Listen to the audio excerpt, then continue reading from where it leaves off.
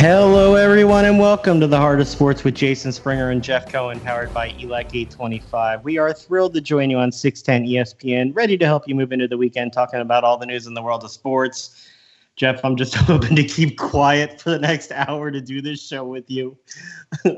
I miss being in studio because it's fun to hang out with you, but it's also very challenging. Can I relay to the audience exactly what's been going on for the last 10 minutes or so? Go for it. All right. So as we all know, on this soon-to-be Father's Day weekend, while I have a son that has finished his childhood journey and is about to leave for college, you are only starting your journey with a newborn and a 3-year-old. And the 3-year-old, since we're not doing this show in the studio yet, which this is just another reason that we have to get back to the studio. I'm with you. Is that we have been sitting there watching the door secretly open behind you like a horror movie as we sit there and go, no, as if you're going to get killed. And then all of a sudden you hear the screeching of a 3-year-old boy. And what I want to gift to you, and we do live in the same town, so I may drive over to you and socially distance on your front porch, is that I decided to pull out a bottle of Jack Daniels, which I have here. I'm going to need to start drinking, man. And if you disappear during a break, so that's the other thing people should know, is that all of a sudden I left for a second right before the show, and I came back and Jason was gone again. At which point me and Mike were sitting here laughing about whether or not there was going to be a show because you kept disappearing. So I plan to participate in the show. We are going to do a bunch about Father's Day, and this is going to be a lesson in fatherhood. Yeah, so there is a likelihood that while it's Jeff and Jason starting the show as normal, it could be that Jeff and Mike are going to be doing the show at the end of the show. And who knows, since we're going to have Lisa Salters on from ESPN, we may finish the show with Lisa and Jeff, for all we know. Lisa may end up doing the show all by herself at the end. You know, it's bad. We try to be professional about this and do a good show. And you can plan for everything. You can work on your technology. If you're doing video, you can get the lighting. You can't plan for a 3-year-old's meltdown. It just is not possible. My friend, if you have not learned it yet, you cannot plan anything for fatherhood. No, not at all. While I wish you a happy Father's Day, I wish you in about 15 to 17 years an even happier Father's Day. You know, the funny thing is I was going to come on talking about it Father's Day weekend, and I'm standing in the backyard last night throwing the wiffle ball as he's taking swings with the bat going, this is what it's about. And now I got temper tantrum going on. So I guess that's really right now, you do not want to hand your kid a bat. No, not at all. There should be no objects in his hand that could cause any damage to you. You know who else doesn't want a bat right now? Well, people want bats, but they can't agree on whether they're going to pick up a bat. Baseball. Hashtag when and where didn't work? No, hashtag when and where seems to not have worked. It seems like Rob Manfred thought he had a deal with Tony Clark, but Tony Clark did not think he had a deal with Rob Manfred. Major League Baseball proposed 60 games. Major League Baseball Players Association came back with 70 games. The Major League Baseball will turn down and reject that proposal for 70 games. Well, no, that's not true. No? Rob Manfred said he doesn't know yet because he still needs to speak with the owners before he rejects it. So I'm not sure exactly. They got together, which is something that I've been screaming about on air for weeks now, that this is nonsense that they've been doing. And when you're not on air, you've been screaming about it on text message too. Right. So they finally do the mature thing that they should have done 3 months ago, and it looks like they have a deal, and now we're fighting over 10 games. And while the 10 games seems trivial to all of us, the only problem with this is that the owners, at least what they are saying outwardly, and I'm choosing to believe them on this point, is that they are concerned about this going into a certain time of the fall when the second wave of the virus could hit. And they Do you believe that? Deal with it. Well, guess what?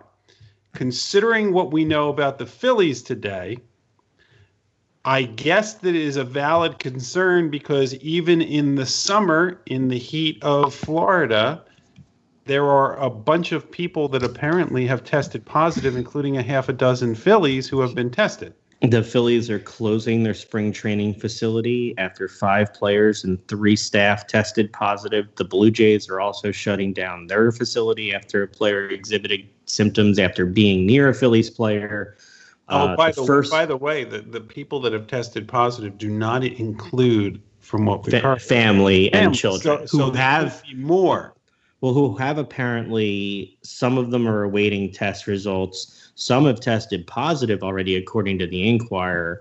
Apparently, the first confirmed case was Tuesday, and you've got 12 staff members and 20 players still in the process of being tested and awaiting those results. So this is a problem. Now, I asked you before the show, not to get your answer, but just to give you a heads up that I wanted to ask, because I don't have the answer when it talks about assuming risk for this. What do you mean? Obviously, everybody is signing a waiver? Well, no. What's the threshold for how many people? We know that people are going to get sick. It is an unfortunate reality of what is going on right now. Are you talking cosmically, like the world, or are you talking about in this sport, in the bubble? In these sports, how many people are too many for these leagues to say we can't do this? I don't think that baseball thought that they would be concerned about this outbreak now. Here's what I think. It's not going to, unfortunately, it is not going to be a situation where it's how many people test positive, unless it's a majority of the team that they can't play. Because I don't know what they're instituting as the quarantine now. So if 5 players have tested positive over this short period of time, are they out 14 days? Or are they out longer, or are they out shorter? So I don't know exactly what the period is, but my fear is the only thing that's going to stop this train from leaving the station is going to be a serious illness when we see the visual of an athlete or an athlete's family member on a ventilator. That's when you think that people will take it for real. Yes. I mean, look how quickly. So we now have a better idea about the virus. We know more. It's not like we're able to cure it, but we at least know more about its transmission. So now what do you do? And we know that when the NBA, 1 player tested positive, and that was it, right? That was that. The whole league shut down, and essentially all sports shut down. That's how quick it was. So now is the question, now that we know that, and now that there is this anxiousness of people just being sick and tired of being quarantined, what is it going to take to stop it? And I fear that the only thing that's going to stop it now, unless the Players Association steps in and just says, okay, you know what? We've now seen that there's no way to contain this in a large setting like this, where they're all working out. I mean, remember, breathing heavy, this is not me, Jeff the scientist, this is what I've heard from Dr. Fauci and the crew, is that if you're breathing heavy, your particles go farther. If you're playing sports, you're breathing heavy all the time if you're doing it right. So then you have a greater risk of transmission, right? I think I got that right. So look, I moved out of the engineering school because I couldn't do the bio and the chem classes. So you're asking the wrong person, man. All right. So can we get a Rutgers scientist on here? I'll work on that. I will see what I can do there. Your thoughts on this latest? Is baseball any closer to anything? When we did our midweek OTA, they hadn't exchanged proposals and they hadn't talked. Yeah, where are we now? Well, apparently, at least if you take the two sides' statements and you have to like superimpose them over each other, what we got was supposedly 60 games, fully prorated, and then that they wouldn't sue each other or bring grievances against. Yeah, they agreed to the waiver. I haven't heard anything about what the playoffs were, and I heard that the players wanted full DH, but I haven't heard anything about whether the owners were okay with that. I think both proposals had full DH actually. Okay, I think we're moving now. It's a question. At least from what it sounds like, it's a difference between 60 and 70 games. But what we don't know is where are these games going to take place? Like, okay, so now we've gotten these little details, but these are minor details. We still don't know when they're supposed to go to camp. Yes, players are there already, unfortunately, because now they're sick. But where's it going to happen? Are we going to be seeing games in Citizens Bank Park with no fans? Is that the plan, or are we going to a small number of locations? Well, there's definitely not going to be fans, at right, least not in. But where is it? Where are the games being played? Are they and by the way, if they're going to be played in the 30 different stadiums or so, how are they getting to them? I don't understand how you do all the different stadiums with air travel and everything. You have to bring. Look, for us, it's easy. So if you I turn on my TV and watch it. No. I'm not talking about us. I'm talking about for like the Phillies.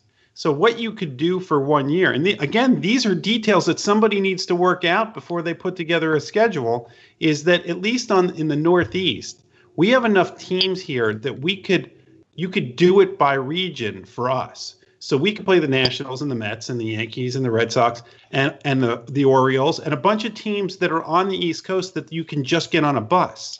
So you can limit the exposure. They're not getting on planes or things like that. But what do you do if you're a Seattle or a Colorado? I mean, there's no place around the corner for them to go. They can't do bus rides to a bunch of different places. So what do you do? We're talking baseball right now, and we're going to talk Father's Day. What's the sport that you most associate with your son? Like, for my parents, some of my biggest memories are actually baseball and basketball. Not even though I'm a huge football fan, like going to games and doing things. I assume for you, knowing you, is it baseball with all the minor league stuff you've done with Alex, or? Well, no, it's not just the minor league stuff. I mean, look, then I could associate it with you because I've been doing. Yeah, but you don't feel you don't love me like you do your son. Yeah. I know we're friends and we're fans and everything, but if you're asking me as far as Father's Day in association, it has to be baseball. There really was no other sport other than golf. I mean, I do have one of my fondest memories with my father was when he was sick. That was us sitting and watching Tiger Woods' record performance. And so golf was something I associated with, even though I didn't play it with my dad. It was something I watched with him.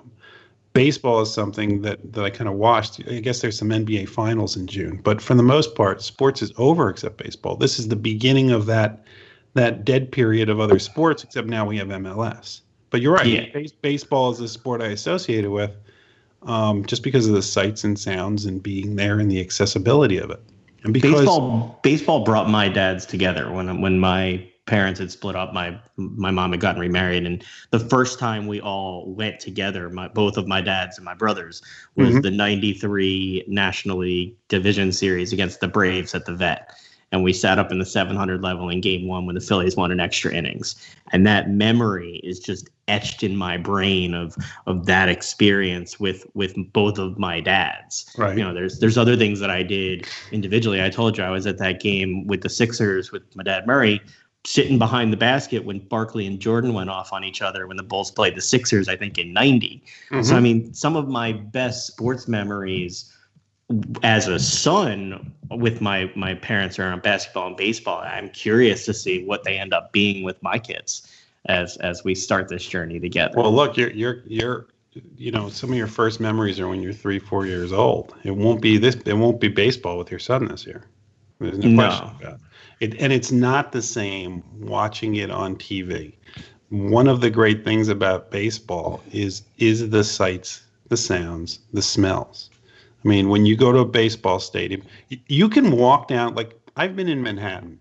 You walk down the street, you pass a soubrette cart, you smell a hot dog, or you smell roasted peanuts. I don't know about you, I think of baseball. Takes you back. Yeah.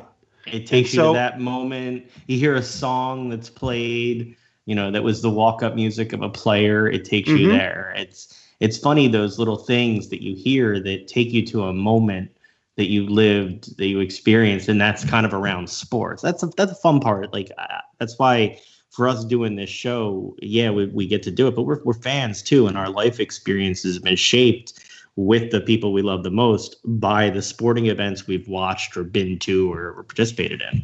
By the way, so you were talking about walk-up music. I saw a poll this week, and they were asking about the 2008 Phillies, and and certain Phillies and what their walk-up music, and I was like, I cannot believe any Phillies fan doesn't know that Cashmere. Chase Utley's walk-up music. You were horrified by that. See, you're a music guy. I'm not a music guy, and even I know that. Yes, so like, come on, everybody knew. Just like, I mean, Chooch had a couple, but everybody knows that one of them was the Phil Collins song. I mean, there are just certain songs that were associated with certain players. Shane Victorino, come on. No, older. I mean, there were just certain guys that you just knew their walk-up music, and you took like years. You took like personal offense to somebody not knowing that on Facebook. Somebody who claimed to be a Phillies fan not knowing. How dare they claim to be a Phillies fan and not know a walk-up music? Right. I don't want to talk 30 for 30 McGuire, so we did that the other day. You don't want to talk about it? Why have they released more footage? No, I was hoping for more of the story as opposed to just the home run chase. But I did want to go. I wanted to give you the floor to let you talk about your favorite Ohio State University. The Ohio State University. Yes, I had to get the V there for you. Even though they couldn't register the. What do you want me to talk about Ohio State for? Ohio State is making their players sign a waiver, and you were not a fan of said waiver, though. I kind of agree with you that I think the waiver may become standard as we see this for people coming back. You can't do this for just players, for just athletes. Explain to our listeners what's going on. And as a lawyer and as a sports guy and as a fan, all the different angles of this. Ohio State now wants, or had supposedly, all of its football players sign a waiver that if anything happens and they get sick, that the university is not responsible. I haven't seen the contents of the waiver, but if it's as all-inclusive as they say it is, there's no way this is going to hold up. If they irresponsibly do something, if they're beyond negligent in the way that they handle this, I'm pretty sure that they are not going to be able to hold up this piece of paper and said, well, you know what? They signed this piece of paper. These are yes, they're young adults. Okay, they're all 18, so they're adults, but these are young men. And there are people on the staff. So let's be honest. If they do this just for football, they're going to have to do this for all their other sports. So it's going to be young men and women at all sports. You can't just do there's this also people on the football. There are women on the football staff. So I don't know about at Ohio State, but at a lot of schools. So you're asking these people not only to play football to save your athletic program, you're asking them to play this where they're not getting paid. They're not employees. They're students. And there's a responsibility on universities, and I believe this strongly. So I'm about to send my child for the first time to a university, that you have a responsibility to these students, a heightened responsibility, probably more than employers do. And so if you're going to do this for athletes, I think you're going to have to do this for all students. And I don't know how you're going to be able to get all students to sign this. You're going to have to do something. I just don't believe that they're going to be able to limit it to athletes, but I think it's ridiculous to ask them to sign this. You'll see the same thing when they open stadiums. People who are going in. I mean, NASCAR is doing that. They want to have their all-star race there all day. If we're all going to have to read and sign waivers. Look, NASCAR wants to have their all-star race in July and have like 30% of fans, and they want them to sign a waiver that they'll hold harmless for what's going on. Is this tenable for what these leagues are trying to do to prevent them from having the liability of coming back to entertain us? It depends on what they do. So if they think that this is going to hold up no matter what they do or how irresponsibly they act, that's not going to happen. If they handle things responsible, and somebody walks in and a fan walks into the stadium but is asymptomatic and then walks in and infects a bunch of people that he's sitting near, then I don't know how you're going to be able to hold them liable. I also don't unless everybody's going to agree as they walk into the stadium that they have to give up their phone information and they have to agree to contact tracing, how you're going to be able to figure out where you got it and when. It's very complicated, without a doubt.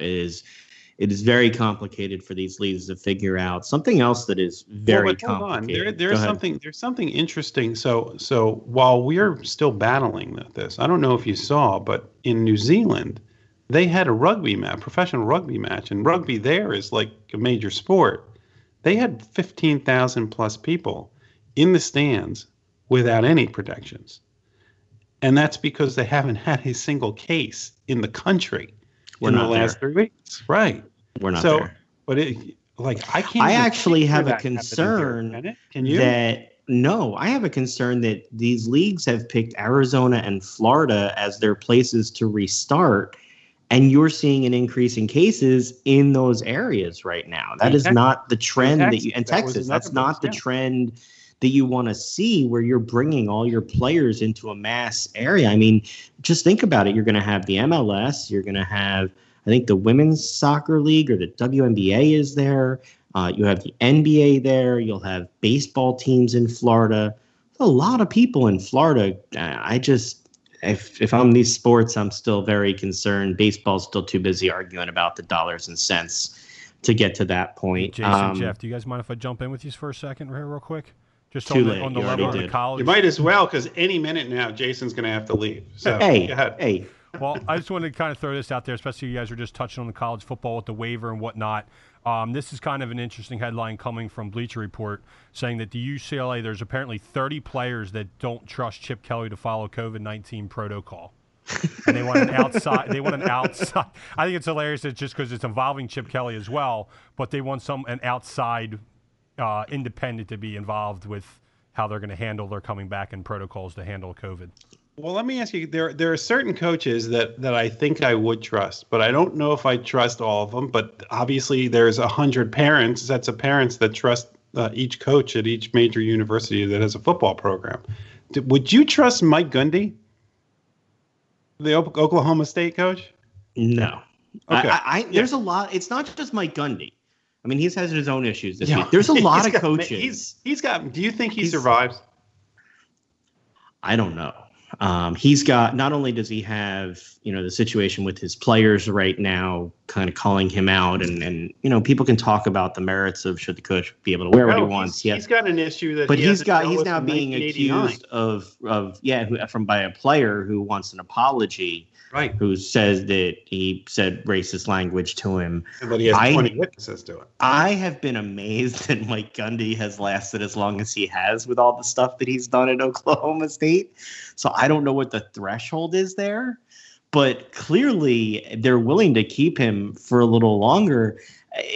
On the Chip Kelly point, though, I don't know, Mike, do you trust Chip Kelly to follow those protocols, knowing what you do about him? Honestly, I don't. And reading a quote here, how they said that he perpetually failed us and neglected and mismanaged injury cases. So no, I have zero trust in Chip Kelly. I mean, if you remember the players with the Eagles and the Niners, they certainly were not fans of what went on under Chip Kelly. And, this is a problem for some of these colleges right now as they come back, is the coaches really have to assume an extra layer of responsibility here. But it's just a question of where do you draw the line for the culpability of the coaches? Jeff, do you think Gundy survives? I don't know. I mean, he said a lot of dumb things. Well, we've both been profound on Gundy. Do you think he was precise? I wouldn't. I mean, if I were a parent, I would not want Mike Gundy, but I have to admit, I was not impressed by Mike Gundy in the past on the way that he behaved himself. I just think that the fact that he's had to apologize 3 times in order to get this right, or get it closer to right, leads me to believe that his judgment is questionable. And I can't get inside someone's head, but I did not get the impression that, how do you pronounce it? Is it Chuba Hubbard or Chuba Hubbard? Yeah. Either. I didn't get the impression that he was too impressed with what he said either. It was an awkward video. It was very uncomfortable to watch, and I think that the player has handled it so much better than the older, supposedly wiser person. Because don't we see that often? Though? don't we see that often where the player is a little bit more mature in their handling of some of these things? I'm not saying it's irregular, but with some of these programs, I've been incredibly impressed at the way that the vast number of people that have spoken about the very important issues we're dealing with have handled this, and how they've been able to educate people in a way that is just productive and is not divisive. And these guys and these women that have been coming out and saying this is what true leadership looks like. And we'll have more to talk about this after we bring Lisa on in a few minutes. But Jeff, I wanted to give you a minute to talk about one of the organizations that we really are proud to support, and you have done your part, sleeping out in the cold. Talk to me about Covenant House and what they're doing during COVID-19. So as people know who watched and listened to our show, you and I have both been supporters of the Covenant House of Pennsylvania, which provides assistance and shelter and guidance and counselors to young adults who are in a fortunate position for a variety of different reasons that are outside their control of being homeless. Over the past few years, we've had people we've slept outside with people like Dan Esposito, who played for Washington in the NFL. This year it was with Charlie Emanuel and Larry Boa and a bunch of the Philly staff who was nice enough to do it and did an incredible job raising awareness and raising money. And the Covenant House is currently in a position that it continues to need help. And I know that dollars are hard to stretch with everything that's going on, but I'm asking people in any way that you can. They are having a virtual sleep out because we all can't get together. But there's a virtual sleep out. You can sleep wherever you want. You can go on our website, or you can go to www.covenanthousepa.org. And you can do something where you can participate in the sleep out on June 26th, which is next Friday. And we'll also put up there that we have an Amazon, or they have an Amazon wish list of things that they need at the Covenant House. But it's been incredible to watch how these professionals have dealt with this situation, in addition to the very difficult and challenging things that they deal with on a daily basis. And they've done it in a way that they've held off the virus. And I think that it's an incredible work that they do. And I think that those are the true heroes, those people that are doing that kind of. So are you sleeping out on your deck next Friday? I haven't decided where I'm going to sleep. I hate when I take like a serious read and topick and then ask a snarky comment afterwards. I feel like that's inappropriate. No, so the question is, where do I sleep? For all, I guess this will be a thing. It's kind of like, where's Waldo? It's going to be, where's Jeff? Where is he going to sleep out? And by the way, anybody can participate in this and try to raise money for it and just raise awareness for it. And just by thinking of these kids is a start. So you may see me on my driveway sleeping out. You may see me pictures, or it didn't happen. I don't know. Maybe I'll be outside Citizens Bank Park sleeping, in the parking lot. You don't know where you may see me, but I'll be sleeping out, and I'll be working for this organization as long as they'll have me. Yeah, we've been happy to do a lot with Covenant House. The work that they do, helping to make sure that people have a roof over their head. Kids are able to try to focus on being kids and go through life. And Jeff, I always try and give you a plug and a shout out because you've been a driver of this for us, staying out there. I still have the picture of when your boots split and you were sleeping out in the cardboard box in the snow for one night. And that was only a sampling of what some of the people go through. And it was cold. It was cold. And wet, and it was worth every second of it. We'll go from that heartwarming concept of helping people out to this heartwarming concept of bringing on a wonderful E60 co-host for ESPN, NFL, NBA reporter Lisa Salters. We're thrilled to have you join us on the show today. Thanks so much. How are you doing?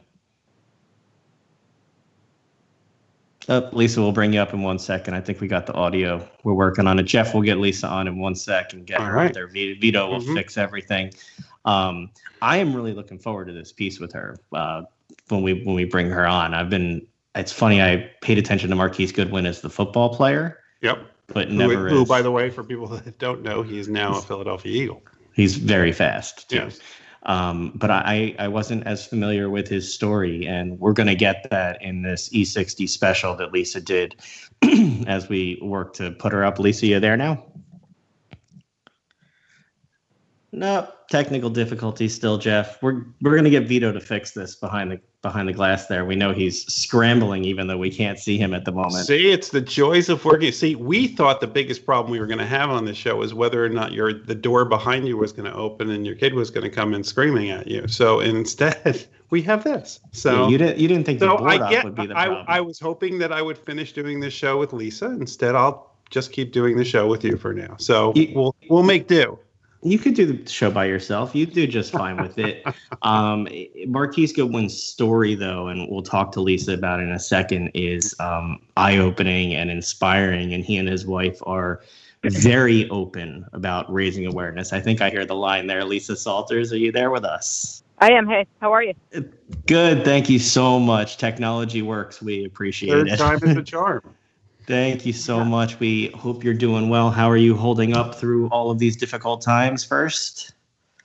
Hanging in, as well as can be expected. It is difficult times for a lot of people, but as we approach Father's Day this weekend, you've got something special coming for us on E60. Can you tell us a little bit about new Eagle Marquis Goodwin and what we'll see at noon on Sunday on ESPN? Sure. Well, first met Marquis 6 years ago in 2014. He was a rookie with the Bills, and he was coming out of University of Texas. He was a two-sport star there. He starred with the Longhorns, as a wideout on their football team, and he was a world-class Olympic long jumper.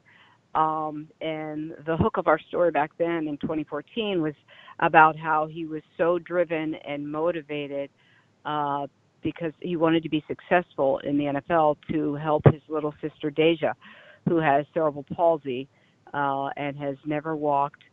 And he wanted to be able to build her a home that was wheelchair accessible. And that was the driving force in his life. So even back then, I kind of got a sense of what kind of a guy Marquis Goodwin is. Just a family first, solid individual. That mission was accomplished in 2018. He did, when he got that big contract with the 49ers, he did end up buying his mom and his sister a wonderful house and surprising them with that. You probably saw that on YouTube. But he's also he and his wife Morgan have endured some, unspeakable tragedy in their lives and in their marriage, in their quest to become parents. They, Marquis, more than anything else, wanted to be a father, more than he wanted a Super Bowl championship or an Olympic gold medal. He wanted to be a dad, and that kind of stems from the fact that his own father wasn't around. And that has been, in addition to helping his family, helping his little sister, being a dad has always been important to him. And it's been a struggle for him. It's something that, some families take for granted, just having children. For the Goodwins, it's been very difficult. They had a miscarriage not a miscarriage. They had a child stillborn in 2017. I think you might remember it was a game. They played the New York Giants. Marquis scored a touchdown and then kind of just collapsed in the end zone, just overcome with emotion. And we didn't find out until after the game that his wife had given birth to their stillborn son, baby Goodwin, earlier that day. And that's where all that emotion was coming from. He played in the game because Morgan, his wife, told him, go play and play well because it's the only time your son is going to see you play. And he did that, knowing that he had just lost a child that morning. He went out that afternoon and played in a game and scored a touchdown. And that, of course, is horrible enough. Many times something like that, a loss like that, can break up a couple because it's just so devastating. It's hard to talk about. It's overwhelming. But the Goodwins were determined to stick together. They grew even closer, and they tried again. And again, they had to suffer the unimaginable. They lost twins in 2018. And we reached out to them to see if they might be willing to just kind of share their story, because they're such an open couple. They have a YouTube channel. They just want to put out there what a successful, fun-loving, healthy African-American family looks like. And so they put everything on YouTube, and they put the good and the bad. So when they have had to endure these losses, they've also put that out there on social media, wanting to show people that you can overcome this, you can persevere. And we asked them if they might be willing to tell their story with us on E60, and they said yes. So I went out to Dallas. That's where Marquis is from, outside of Dallas, and interviewed the Goodwins extensively last July. And it was a difficult day of interviews because they were talking about these devastating losses. Of course, I asked the question, why not adopt? You guys can have children. You can have a family another way, a surrogate. And Morgan was determined that she wanted to carry a child to term, and they were determined to keep trying. They did keep trying. And I'm happy to say they are now the proud parents of a 4-month-old baby, Murray Goodwin, a little girl. Lisa, what's it like to do a story like that, to talk to a family about something so near and dear to their hearts?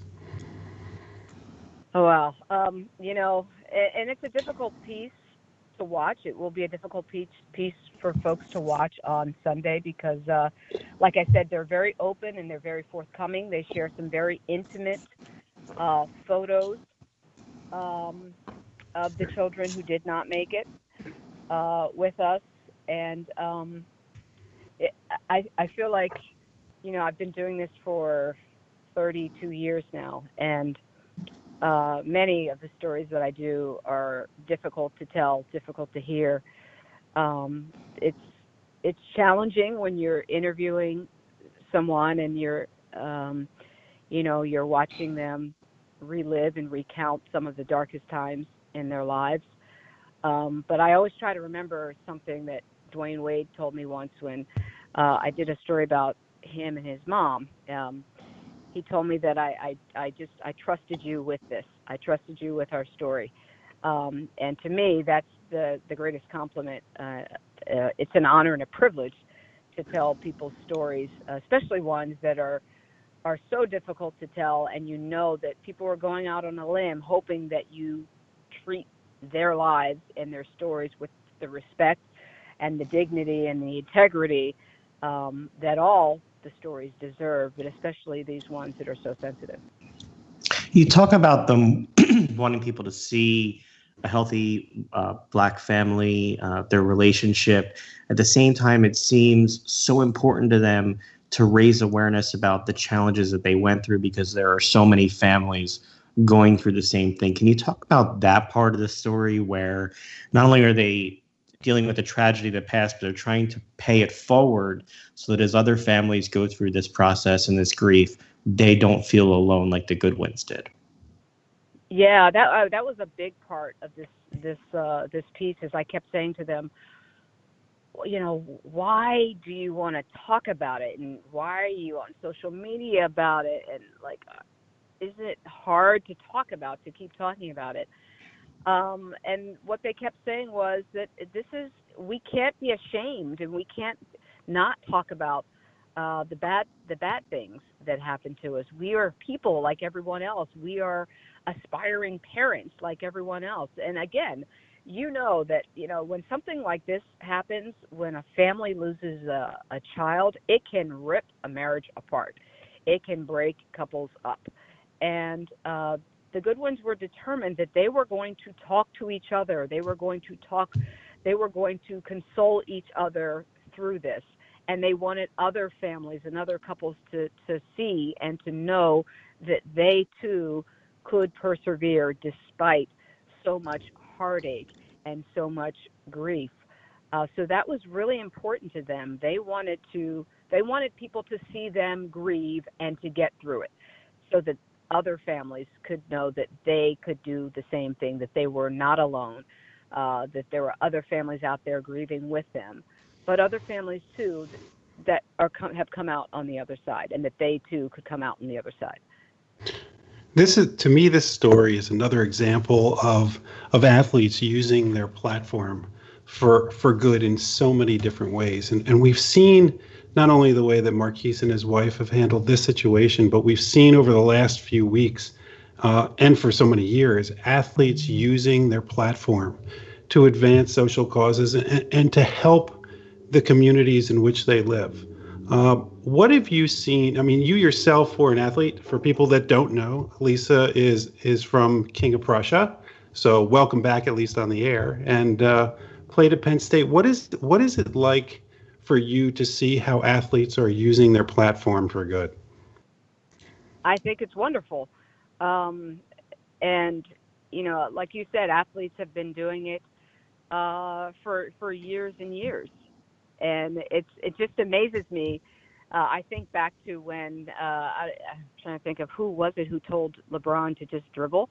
I mean, today in 2020, after everything that's happened, we think that like, who would ever say that now? But to think that someone had the audacity to say it 4 years ago is even amazing to me. These are people. These are people who have the same dreams and goals and desires and go through the same struggles and challenges that we all do, them and their families. So why athletes would not be allowed to use their platform and to use their voices to bring light to whatever cause they find near and dear to them is absurd. And I think it's great to see the athletes doing that. But, I mean, in Philadelphia has been, Malcolm Jenkins to me has always just been, even when it wasn't popular to speak out, Malcolm Jenkins was speaking out. Chris Long, even when it wasn't popular to speak out, he was speaking out. And not just speaking out, those are guys who I admire so much because they were not just talking. They were doing. Chris Long and the foundation that he has and all of the great things that foundation has done. Malcolm, the same way, and everything that he was doing in the community with community policing and just trying to bridge that gap between the community and the police. Those are two guys that Philadelphia should be proud of for sure. I hate to even ask about the return of sports because it seems trivial when we're talking about these other topics. But as somebody who has been around these players, has been as close to the action as we can get, what do you think we're going to see as they start to come back in terms of what this looks like? And it seems like some of the players aren't totally sold on it or aren't sure how they want to use their platform as they return. So what are you expecting as somebody who's pretty close to this all to see? I don't know. I think everyone is looking forward with great anticipation to the NBA coming back to see, can they do this? I know there's a lot of planning going on right now, and you're seeing all of the kind of the ads on TV, like the NBA's back, but we're still like 4 or 5 weeks away from that, and I think everyone is waiting to see, is it going to come back? Does it really come back? What's it look like when it comes back? And if it does come back, it's going to be a huge deal. I know we have golf and NASCAR, but I'm talking about our 4 major sports in this country. The NBA coming back is going to be a big deal. In many ways, it will be a model of maybe what we see if college football or the NFL come back on how to do things successfully. But either way, for the players who are concerned about coming back, the NBA players who are concerned about coming back because they don't want to distract from the Black Lives Matter movement, I think it would be just the opposite, because I think once they get back to work and in front of cameras, television cameras, it's not just social media anymore. Now they're in front of cameras and they get to speak and use their platforms and reach even millions of more people. Like, I hear what they're saying, but I think that they could have an even greater impact once they get back to playing. Well, we can't wait to see you back covering this, and we really appreciate you giving us some time. We encourage everybody to catch After the Storm, the E60 special about Marquis Goodwin, airing this Sunday at noon on ESPN. Lisa, thanks so much for the time and for the delicate nature with which you seem to handle this challenging issue. Thank you very much, and happy Father's Day to you guys, and happy Father's Day to my own dad, Glenn Salters, out there in King of Prussia. Thank you so much. We'll talk to you soon. Thanks so much for the time, Lisa. Jeff, first of all, I mean, Lisa's awesome. Her work is really good. I tried not to suck up too much, but she's really good at what she does. Yeah. But you want to talk about a difficult subject and topic, and all I could think about every time I would watch something about Marquis Goodwin this week is I want to come in and give my 3-month-old a kiss. And so to see that they have that happy ending at this moment with the 4-month-old that they're raising. And as she said, I went and I watched some of their YouTube channel, and they're just real and open and raw. And I have a much greater understanding of him as a person as opposed to just a player just by watching him. And I'm really interested to see this piece because it seems like he and his wife bear all in terms of their feelings, their emotions, and the roller coaster that they've been on for this journey. He's been raising, Lisa mentioned it briefly, he's been raising his sister since he was a teenager with cerebral palsy. By the way, as she mentioned, she has cerebral palsy. And it's amazing to see what he's been able to do, what he's been able to accomplish, how he's been able to live his life in a positive way. I mean, people unless you've gone through a tragedy like this, you can't imagine what it's like, and to bare your soul basically to the world so that they can see your pain is not easy. And the only reason you would do something like that is to help other people. So keep that in mind as you're watching a special like this or another special, is that when they're bearing their soul, they have nothing to gain by this except to help other people. And I think that's an admirable quality. When I was watching their channel the other day, if you are interested, apparently they're going to do like a live watch along on their YouTube channel because they haven't seen the finished product. Apparently they will see it the first time, they said, when it airs on Sunday, and they're going to watch it live and answer people's questions. Cause again, they seem to be about openness and helping people. So, good on Lisa for, E60 is a good show that takes on these challenging topics and handles them in a professional way that you really learn something about it. I'm looking forward to see how they handle this one. Yeah, I'm so impressed by some of the people that we've had, the reporters that we've had on the show over the last couple months, especially from ESPN, who've interviewed Roy Halladay's wife, when John Barr, and now Lisa with Marquis Goodwin and others. How difficult a job that is to sit down. I thought that was a good question you asked about the responsibility she felt telling that story. I thought that was really good. Yeah, well, I thought her answer to that, and Dwayne Wade's comment about how, because that's what you have to do. You have to be compassionate and empathetic enough to have these people who have gone through these tragic situations trust you. Just entrust you with everything they have if they're going to tell this story and tell it openly. So, I'm looking forward to watching this Sunday. We talked a little bit about the athletes using their platform and her thoughts on them returning in the platform they're going to have. I wanted to take a little detour with you and go back to some of what we've seen going on socially. You've got a lot of different places around the country making a lot of different changes with the arguments going on. You got Virginia that's changing their logo. UNLV is changing their mascot. Statues coming down at Texas A&M. The end of a chant at Florida.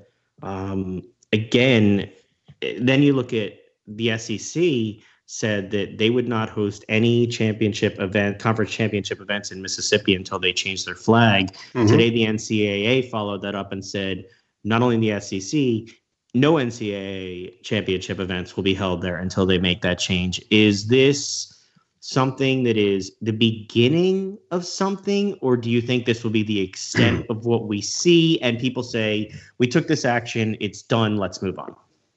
No, I think it's the beginning. I think there's so much more left to do. That's not even where I thought you were going. Since we talk about the NCAA so much and about how slow they are, because of course they didn't do this first, the SEC had to do this first. And as you know, I'm not the biggest champion of the SEC. But the SEC did the right thing here. What I thought you were going to ask me was whether it was too little too late. Because one of the things that we're hearing with some of these things, even like what Goodell said, is that they're saying that it's too little too late. And I heard somebody, I wish I knew who it was, but they said it's never too late to do the right thing. Exactly. It isn't. And you can question somebody's motives for doing it, but when they finally take the action you've been hoping they would, even if you want them to take a larger step than they did, acknowledging that they took a step goes a long way, even if it's not where you want them to be. And we have that sometimes where people will say something or they'll make a statement and we're so skeptical now that it's like, well, why are they doing that? What are they going to get from it? What do they have to gain? As opposed to, okay, maybe this is the start of changing the conversation. We don't have that conversation. Well, it clearly is. I mean, Lisa made the point that it was only about 4 years ago, and I think it was it Ann Coulter or was it? It was Ann Coulter. I didn't want to interrupt her. Said shut up and dribble, and as Lisa pointed out, that was only 4 years ago. It's not like that was in the 1950s.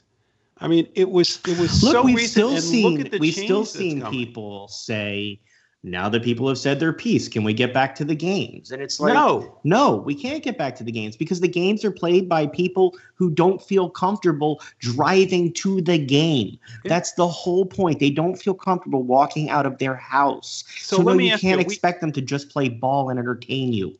Right. So here's something that I have been thinking about a good part of the week because I've had this discomfort with this for a long time, which is sports logos, in particular the Washington Redskins, which I hate saying, and the Cleveland Indians. And for years we've had to listen to Dan Snyder say how he's not changing it because it's tradition. Is this finally the time that he can't do this anymore? They took a statue down outside the stadium of a former coach today for the Washington team. Okay. So I don't really want to hear that it's tradition because they stopped that tradition. Mm-hmm. Frankly, I don't understand why he doesn't do it because it's a branding opportunity. You can have all new logos and sell all new jerseys and all new beer koozies and all that stuff and make some money. What is the point? Oh, and by the way, for any of the Washington football fans who say that if they do it, they're not going to watch them anymore, I don't believe it. I don't believe a single one of you will go away. I believe every one of you will buy a $190, $200 jersey. They are going to – that I will walk away from football thing will be tested this year. Because you are going to see lots of players taking a knee. And the conversation – the thing that bothers me the most is they don't show the national anthem on TV if you're watching at home, unless somebody takes a knee. If you're in the stadium and you're at your seat, you stand. If you're going to the bathroom, you're going to the bathroom. If you're in line for food, you're there. They don't stop everything from what they're doing. Maybe you take your hat off in line for the food, but you still do what you're doing. People don't stand up at home for the national anthem. You've been to plenty of sporting events. Have you not noticed that there are some people who clearly get upset by that are the same people that if they're not in their seats and they're out buying food at the concession, don't stop, don't take off their hat and continue about their day. Somehow that barrier happens only when you're sitting at your seat. So let's stop with trying to equate. It's always this false equivalence. But I want to get back for a minute to this whole idea of sports logos. I saw Virginia change their logo. I still don't understand exactly what it was. The swords, what they represented, or something. But I thought the swords are still in it. I thought that they just changed the swords, handle. Okay, so the controversy arose because one element of the logo was designed to mimic the design of the serpentine walls found on campus, walls that once were built to hide slaves. Okay. That was the explanation as to why. So that was the change of that logo. Hey Reb, the UNLV mascot, could be changed as well. Actually, there was a change.org petition that got 4,000 signatures. You can get 4,000 people. And for all those people that are offended if we change those things, sit back and just stop for a minute and think about the reason that they're changing it. People aren't just asking to change it for no reason. They're asking to change it because it's hurtful, because it represents something that none of us, I would hope, want represented. And we still go on. For those that are my age, they remember that St. John's University had a totally different name before Red Storm. And guess what? The university is still a great university. Nothing has changed other than you changed your logo. But that's more inclusive. That's what the problem is with trying to change the conversation from discomfort and concerns about race to disagreement with kneeling. It's not recognizing somebody else's pain to focus on your angst. And that's the whole problem, is that until you understand what somebody else is going through, you won't understand why this is important to them. And it's not just going to be minority players taking a knee this year. You're going to see lots of players taking a knee. And so people are going to have to decide, are they for real? By the way, I think my favorite was when somebody said, I don't think J.J. Watt's going to take a knee. And J.J. Watt said, you don't speak for me, and I have a feeling you're going to see J.J. Watt take a knee. And that's what happens, because those people that thought that J.J. Watt represented something he didn't now need to sit there and go, maybe I should change my attitude because I don't know how other people. It was easier for some people to attack Colin Kaepernick than it will be to attack J.J. Watt. Okay? It's just sad. Let's point that out. But it shouldn't be. It shouldn't be, but that's the reality. Now, the question, we have 45 seconds left. Colin Kaepernick end up getting a shot now? I've asked you this before. No, Anthony Lynn talked about it. I don't know the answer to the question because I haven't heard Colin Kaepernick say that he wants a shot. Have you? He's on Medium's board now. But have you heard Colin Kaepernick say, I want to come back? And I thought he did last year when he did the fake tryout thing. This year. Since all of the most recent things happened, have you heard that he wants to come back? And does he want to come back likely as a backup to start? I don't think he's getting a starting role after 4 years out of the NFL. I don't know, Jeff. I'm going to let that be the last word. Happy Father's Day to you and all the dads out there. Hope everybody gets a moment to enjoy. Catch that E60 special on Sunday at noon. Thanks so much for joining us this week. Make sure to join us next Friday night to help you start your weekend in style. Have a great one, and we'll talk to you next week. Bye-bye.